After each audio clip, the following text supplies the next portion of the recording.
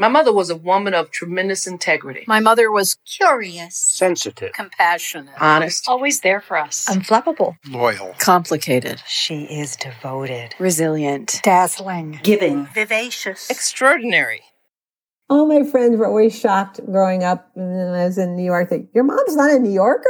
She just came across as that opinionated person who knew what she knew and wouldn't hesitate to tell you about it. Hello and welcome to Our Mothers Ourselves. I'm Katie Hafner and I'm your host. This is pretty obvious, but I think I'll point it out to you anyway. Everybody has a mother. So when it comes to finding great mothers to feature, I have to be pretty selective. And this one was a slam dunk. Someone sent me an obituary for a woman named Elizabeth McCarthy Ehrenfeld, who went by the name Betta. The obituary ran in the Portland Press Herald in Maine. She died on January 20th, 2019, and she was 92 years old. Here's a little bit from the obituary. Although she never saw a woman as president, Betta Ehrenfeld lived to witness the election of Maine's first female governor. Perhaps with the help of a card Betta sent in October. On the cover was a photo of her in pearls, her head on a pillow. She held a sign that no one could ignore. It demanded simply, vote. Betta was a founding subscriber to Ms. Magazine, a card-carrying atheist, a role model to her three daughters and those who admired her intellect and wit. She was in her element conversing about world affairs, a gracious Southern lady with an opinion or two or three. She collected bobbleheads and throw-up bags and had a pilot's license. She loved to drive cross-country in Bluebird, her convertible, with her dog Sister as co-pilot. Then the obituary goes on, and I was smitten. So I sat down with one of Betta's daughters, Martha Ehrenfeld, who lives in San Francisco, and we talked about her mom. Martha Ehrenfeld, thank you so much for joining me to talk to me about your mom. She sounds absolutely amazing. Thanks. I feel really lucky to have my mom. To start off, let me just tell you, I am staring at this amazing photograph of her, of Betta, lying in bed, looking pretty chipper, with a huge sign that's as big as she is that says vote. So tell me about that. Yeah, so that was in the fall of 2018. And at that point, she was pretty much bedridden. She was living in a community outside Portland, Maine, and she had 24-hour care. And it was really important to her that all the different aides that were coming in were going to vote. And she would try to educate them on all the issues that were happening in Maine at that time. And also she wanted to send out a card to all her friends and family to remind them to vote. And my sister helped her make that sign. We took a picture. We went online and made cards and sent them out to everyone we knew. And we got a lot of great feedback. People said, I've never gotten a card before that reminded me to vote. Oh, I love that. And she did vote. I take it. She did vote absentee. Yes, that was fall 2018, November 2018. Mm-hmm.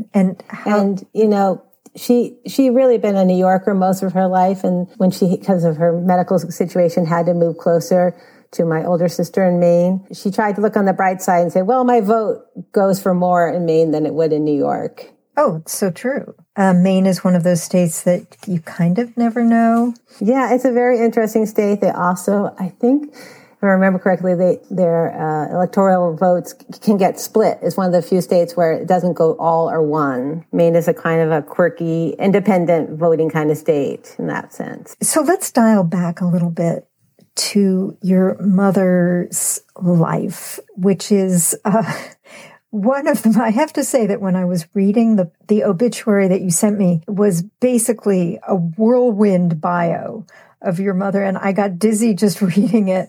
And also, I was inspired just reading just the first few paragraphs. So she was born Elizabeth McCarthy in Chapel Hill, North Carolina. Her father was a geology professor at Chapel Hill in North Carolina, and her mother was a librarian there. So, she would talk about there a little bit of the townie and the university kids, and there was a little bit of that going on when she was growing up. So she was born in 1926, so that means she grew up in the Depression. Tell me a little bit about her parents' background, particularly her mother's. I love this one story she told me not long before she died about her relationship with her mother, because my mother was always reading interesting things, and she remembers that she had a younger sister, my Aunt Margaret, and she was not the studious student as my mother was, and she had read an article, I think, in Life magazine about alternative education, and when she was probably around 16 years old, and she showed it to her mother and said, I think Margaret should go to a school like this. And her mother turned to her and said, well, when you have children, you can pick their schools. Which she indeed did. So we'll get to that later. So do you think she was sort of properly dressed down by her mother, or did she just make a mental note to herself, choose a school like this when I have kids? I think a little bit of both. Mm-hmm. But there must have been something about your mother's mother that gave your mother her independent spirit. Yes. They were travelers. She had experiences. Her father was a geologist, so he also did a lot of traveling. And I think they exposed her to the world outside of their own little community. So here we have a little girl. She's taken by her parents with her sister to have an education in Hawaii. So that must have planted in her a love of travel. Yeah, because definitely. In this obituary, there's a wonderful, it says her signature motto, don't leave home without your passport and bathing suit. As we all live by that. That's the one thing her legacy was, her philosophy was anything else you can get there, but those are the two things you really need. And I couldn't agree more, actually.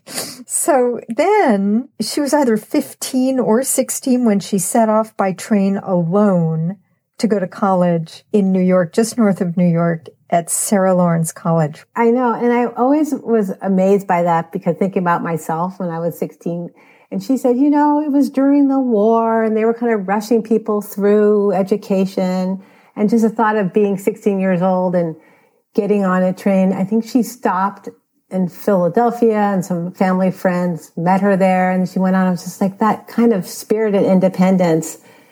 I'm so impressed by it. Had she visited Sarah Lawrence before? No, she just decided. She had read about it, and she was really interested in that kind of education. Yeah, because Sarah Lawrence back then was one of these pretty avant-garde schools with a pretty unconventional curriculum back then. She embraced it. She was going into the city, into New York, to see Broadway shows, and and I feel like she was always meant to be a New Yorker, and she made it happen. And she must have thought that too.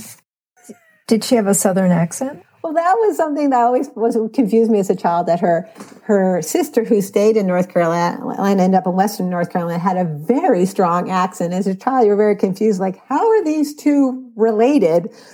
And I realized, probably as soon as she got on that train and ended up in Sarah Lawrence, and she was keeping quiet exactly how young she was also probably working on losing any kind of accent she had at that point.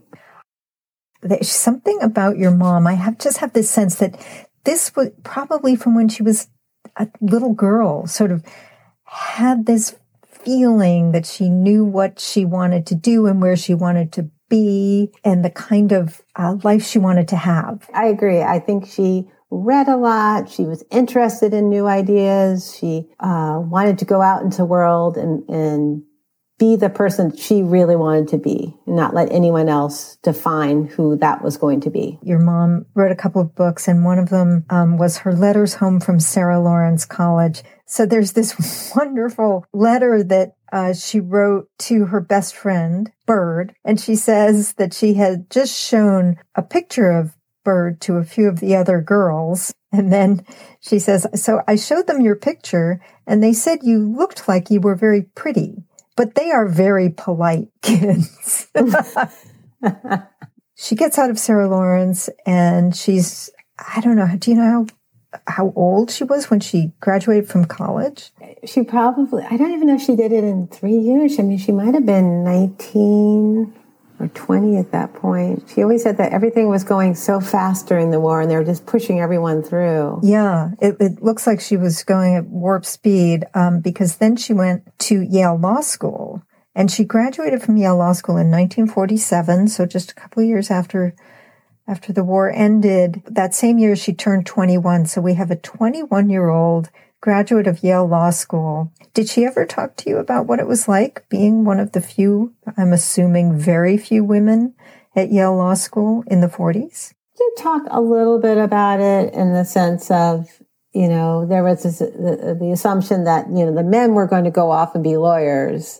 And the women, well, you know, they were just there. I really want to find out how many women there were in her law school class. Just a quick aside here, I really was curious about that. After our interview, I went poking around and I found a group called Yale Law Women. I wrote to the woman who runs it and she wrote back to me immediately and gave me a link to the archives of the Yale Law School Bulletin. And I found her.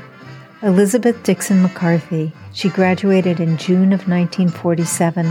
There were 83 graduates, and 7 of them were women. And I have to tell you, when I saw her name on that yellowed old piece of paper, I was proud. It was as if my own mother had graduated from Yale Law School in a class of 76 men and 7 women. But it wasn't my own mother. It was Martha's mother. Lucky Martha.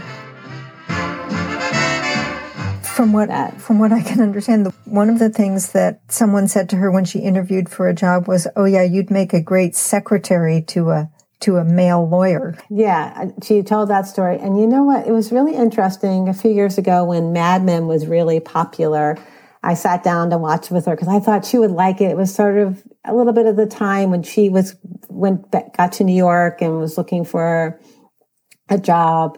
And she might like the clothes and the styles. And she just turned to me and says, "I don't want to watch that. I know what it was like to be that woman and wear those clothes, and I don't want to go back." Wow. And that was the one time I ever saw my mom, that sort of negative side of trying to be a professional woman in a certain time. You know, she also told a really interesting story. Right after law school, she got married. Her husband was a professor in Nebraska. So she had it's a short marriage. They got divorced. She ended up back in New York. She thought it'd be interesting to be a police officer, become a police officer. And she started the process, but it turned out she hadn't been a resident of New York City long enough to qualify. And I always thought, you know, what if she had been accepted into the program and made it through? And there she was, you know, a Yale law school graduate. She would probably be, you know, running the New York City Police Department at a certain time. Yeah, that's just the kind of person she was. She did, however, there's this other funny thing that I read, that she wanted to work for the Securities and Exchange Commission, but in those days it was unlikely that they'd hire a woman, even with her qualifications. But for years afterwards, the SEC continued to send her a form asking if she still wanted a job, and she always said yes, just to annoy them.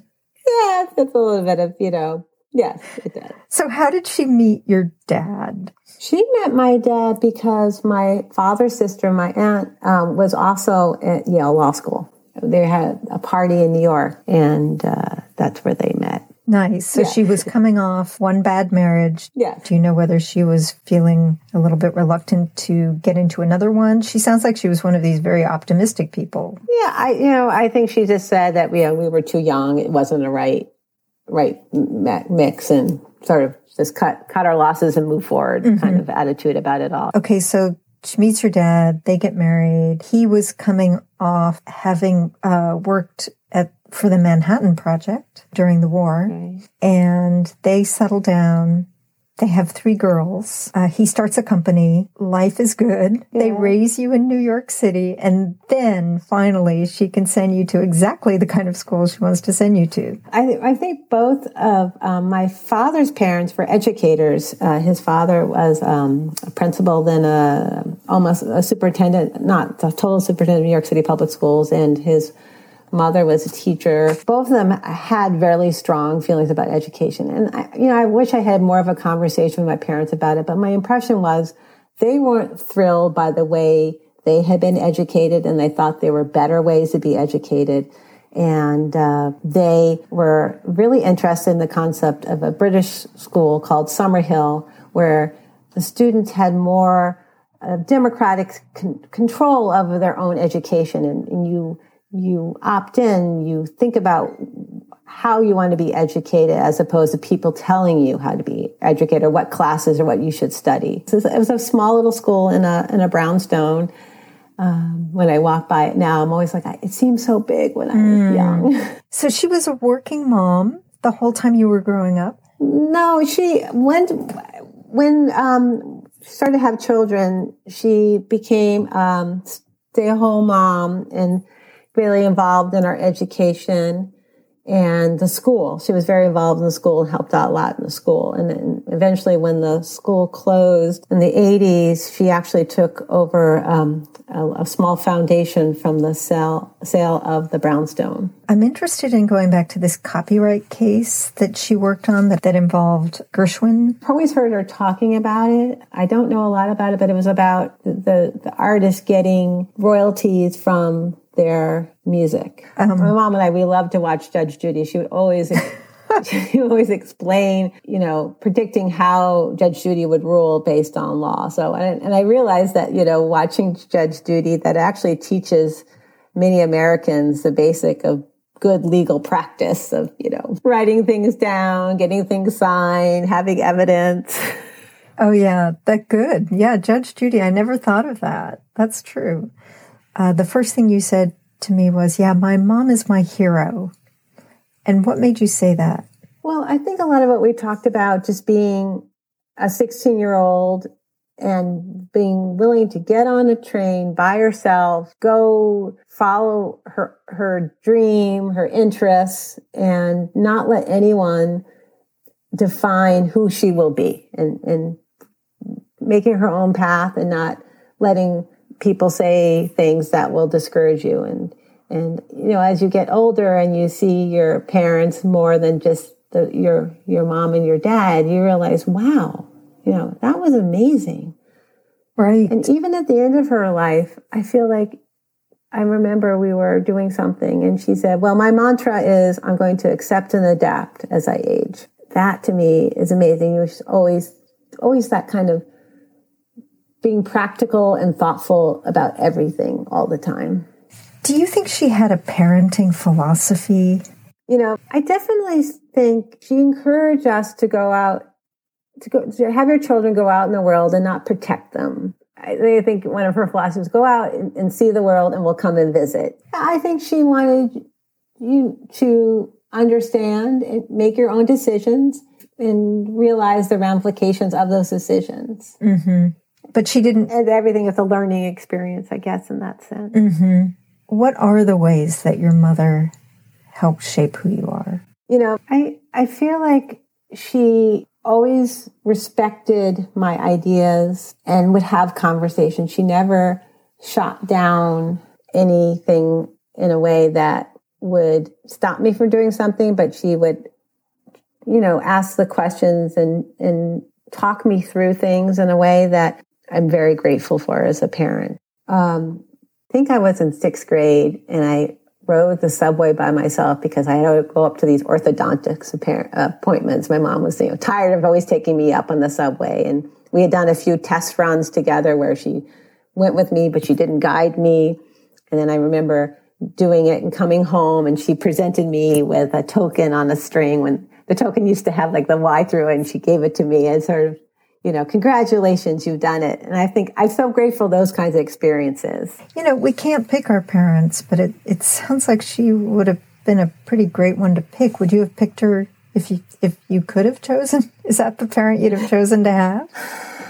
I think there was this great moment at the end of college, and my parents, maybe in high school, or even you're a little bit sometimes embarrassed that you have parents and your friends see your parents. But by the time I was in college, and I was learning, meeting lots of different people from different places, and then I realized I'm really lucky. I have some really cool, interesting parents. Ever since then, I've really appreciated, I think, of really being lucky with the parents I had.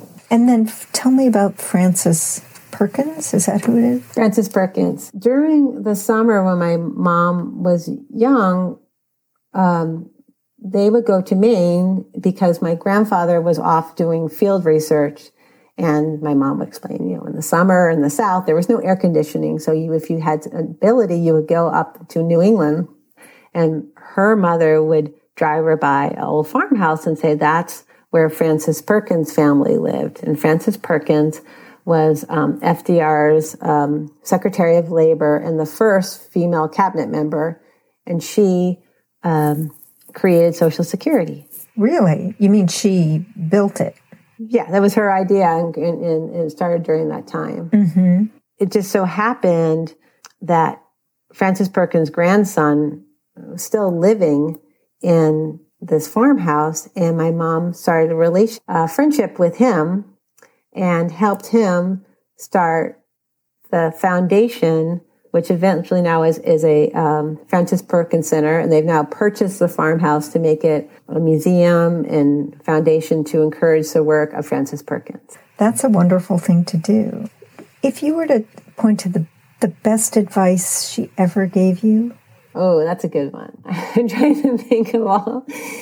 It's not quite the answer, but my mom, celebrating big birthdays was always very important. And we had gone to a resort down in the Caribbean because my mom also loved to snorkel and was really into tropical fish, seeing the fish and the snorkeling. And we were just celebrating my mom at the dinner. And actually it was my younger sister, Emily, who said, whenever I'm in a situation and I'm trying to figure it all out, I always think, what would Betta do? It's not quite advice, but I do feel that we'd like to channel our mom's practical and intelligent reaction to difficult situations. And how, at the end of her life, did she speak about where we are as a country? I think she really wanted to see how it was all going to turn out. She was a person that was constantly watching MSNBC and CNN and reading the New York Times. She was concerned about the planet. She really was concerned about climate change and how the world was going to be for her grandchildren. In some ways, I'm relieved that she's not still alive to see sort of the mess that our country is in right now. I think she would be discouraged, but I think also optimistic that she would point out that there are still functioning checks and balances in our government. I think about this a lot, but she loved the Alison Bechdel test. Are you familiar with that? Mm-mm. That's Alison Bechdel is a lesbian. She did comics, but it's a test to see whether or not a work of fiction or a movie must have two women who talk to each other about something other than a man. A woman must be named. And you'd be surprised. There's actually a website that rates movies based on this test. So if you were to describe your mother in one word, what would that word be? I would say strong. She had strong opinions. She had strong ideas. And again, she was like, all my friends were always shocked growing up when I was in New York that your mom's not a New Yorker? Really? She just came across as that opinionated person who knew what she knew and wouldn't hesitate to tell you about it. I think she was always frustrated with me because I was a little too timid. I was afraid to break the rules. Or that the rules, do you understand that sometimes the rules aren't really correct? Mm-hmm. Yeah. I bet she did. She wanted to slap you and say, whose daughter are you? I know. And she always reminded me of a situation. I must have been, we were pretty young, and we were driving up to Westchester. It was a time when you used to throw coins into the toll basket, and she missed it. And she drove through, and the alarm went off, and she just kept on driving. And I was frantic, and I was hiding in the bottom of the car. I was afraid that we were going to be taken away to toll prison or something. And she was so mad at me. And nothing happened. Of course, nothing happened. I read that your mother liked to drive across the country with her dog, Sister. Is that right? That's true. She, when she was about 70, she announced that she wanted to get a dog, and she wanted to get a poodle because poodles are very smart. Mm-hmm. And we were all sort of surprised because we were not a dog family. And she, like everything she did, she read about it, she researched it, found a breeder, and found Sister, who she named after her mother in a very Southern way. Her mother was the youngest of many and all brothers, and everyone called her Sister, a tribute to her mother. Oh, that's sweet. My mom really loved to drive, and she bought herself a convertible. And she would early age to put Sister in. She had a special dog seatbelt for Sister, and the two of them would take off. Oh, so for a while she had adventures together. Was Sister a standard poodle? She was a standard poodle. She was on the small side because at one point she was. She would go down to the winter to a condo in Florida with a 35-pound requirement for dogs, and Sister always squeaked right in. Amazing. And, I think at one point my mom told me, I need reason to get up in the morning and do something. And that was part of having a dog. Mm-hmm. And it really was a wonderful thing because in that sort of her mantra of accepting and adapting as you get older, you said, hardest thing about getting old is that your friends die. Mm. And you have to get out there and make new friends. Mm-hmm. And that's another sort of advice that I think a lot about, that both by having the dog, and she would go to the dog run in near us in the West Village. She met people that way. And when she wintered in a condo in Florida, she met some really wonderful, interesting people on the beach. And so you continue developing your friendships, and having interesting conversations with people of all different generations is really important. Mm-hmm. And she had a lifelong friendship with somebody named Bird, who they wrote a book together, or that's that same elementary and high school friend from North Carolina. Mm-hmm. And they reconnected at her 50th high school reunion. Oh. Exactly. The driving thing. How old was she when she stopped driving? Yeah, it must have been a year or two after she was turned 85. Mm-hmm. I wasn't so involved in it as much as one of my other sisters, who asked her to please. And it was one of those things where I think she had told a cousin that she realized she had left the car on when she'd gone into the supermarket. Both my parents were, I think, very practical, that kind of scientific way. Mm-hmm. What legacy would you say that your mom left for not just you and your respective spouses and her grandchildren, but for the world?